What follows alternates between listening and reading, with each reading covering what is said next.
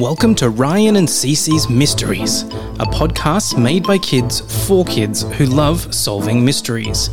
Every episode, Ryan and Cece will be called upon to solve a mystery that you can solve along with them. You'll meet the suspects, hear the stories, and collect the evidence. At the end, see if you can help Ryan and Cece to figure out who committed the crime.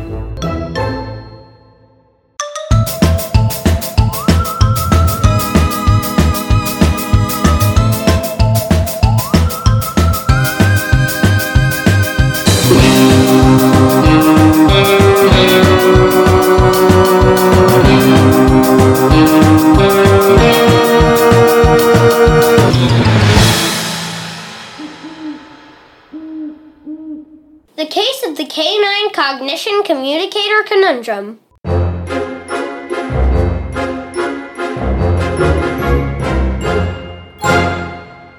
Welcome back to the case of the Canine Cognition Communicator Conundrum. If you haven't listened to the first episode, where we went over all of the clues and interviewed all of the suspects, we recommend you go back and listen before continuing with this episode. But now, let's hear who Ryan and Cece think tampered with the C3.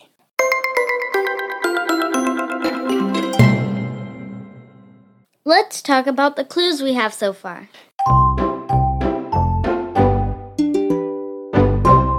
Clue number 1. The C3 was damaged, causing the device to malfunction and not express the actual thoughts of the dogs.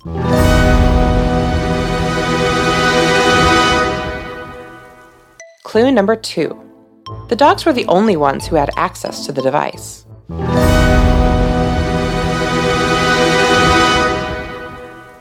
Clue number 3. All of the dogs claimed to have alibis for the time the device was tampered with. Okay, now let's talk about our suspects.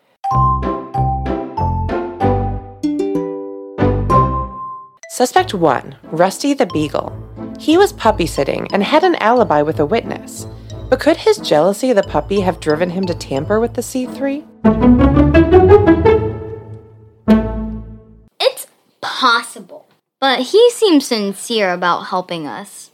I talked to Mrs. Johnson to check out his alibi. She spent most of the conversation talking about gardening. But did she back up his story? She said she might have seen him, but that her memory isn't that great lately. Very convenient. Let's keep him on the list for now and look at the next suspect.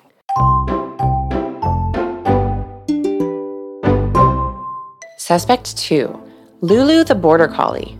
She was practicing agility and has photographic evidence to support her alibi. Could her curiosity have led her to tinker with the C3?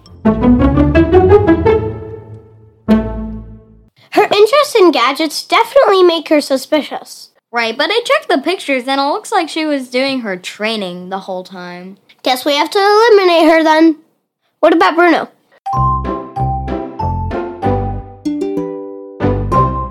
Suspect 3, Bruno the German Shepherd.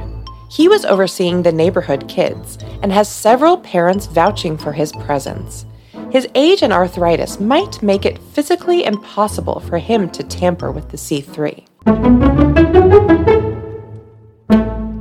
He seems unlikely, but he has good motive. The can't teach the old dog new tricks thing. Exactly, he may have been upset by the device. Did you talk to anyone at the park? The parents remember Bruno being at the playground at some point, but no one could narrow it down exactly. Let's keep him on the list for now, just in case. What about Daisy? Suspect 4, Daisy the Poodle. Daisy claims to have been at the spa all day and says she would have no reason to tamper with the device. But could she be trying to hide something? She liked to talk about the importance of how she looks to others a lot. Yeah, such a typical poodle. It does make sense that she could tamper with the device to hide some of her true feelings. But it's dangerous because her reputation would be ruined if she was caught. Yeah, she wouldn't want that attention. Hold on. There's one suspect who would want the attention. Let's go tell Dr. Posington. Dear Ryan and Cece, I hope this letter finds you well and eager to unravel the final piece of the puzzling Canine Cognition Communicator Conundrum. Your dedication to sniffing out the truth in Barkington has been nothing short of remarkable. After scrutinizing the evidence you provided, we've come to the conclusion that Rusty, the mischievous beagle, was indeed the one responsible for the C3's malfunction. You were right to point out that his alibi, Mrs. Johnson, had a faulty memory and confused the day of the incident with another. Rusty, with a knack for mischief, had taken advantage of the situation to tamper with the C3. His motive was not as apparent as we initially thought. It wasn't just about being overshadowed by the new puppy, but about seeking attention and feeling a sense of accomplishment. Rusty's tampering with the C3 brought the spotlight back onto him, providing the acknowledgement he longed for. It was a classic case of a mischievous dog seeking adventure and recognition. His playful nature got the best of him, causing the conundrum that perplexed Barkington.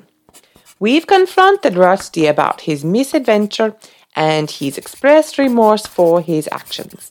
He didn't anticipate the chaos that would ensue, and he understands the importance of taking responsibility for his deeds. Rusty has since been forgiven by his fellow dogs, and we've initiated a community project to help channel his boundless energy into positive endeavors. His family also understands that, despite being busy with the new puppy, Rusty needs some of their time and attention as well. Once again, I extend my heartfelt gratitude for your dedication to this canine mystery. Your assistance in solving the Canine Cognition Communicator Conundrum has restored harmony in Barkington. Sincerely, the brilliant inventor, Dr. Amelia Posington.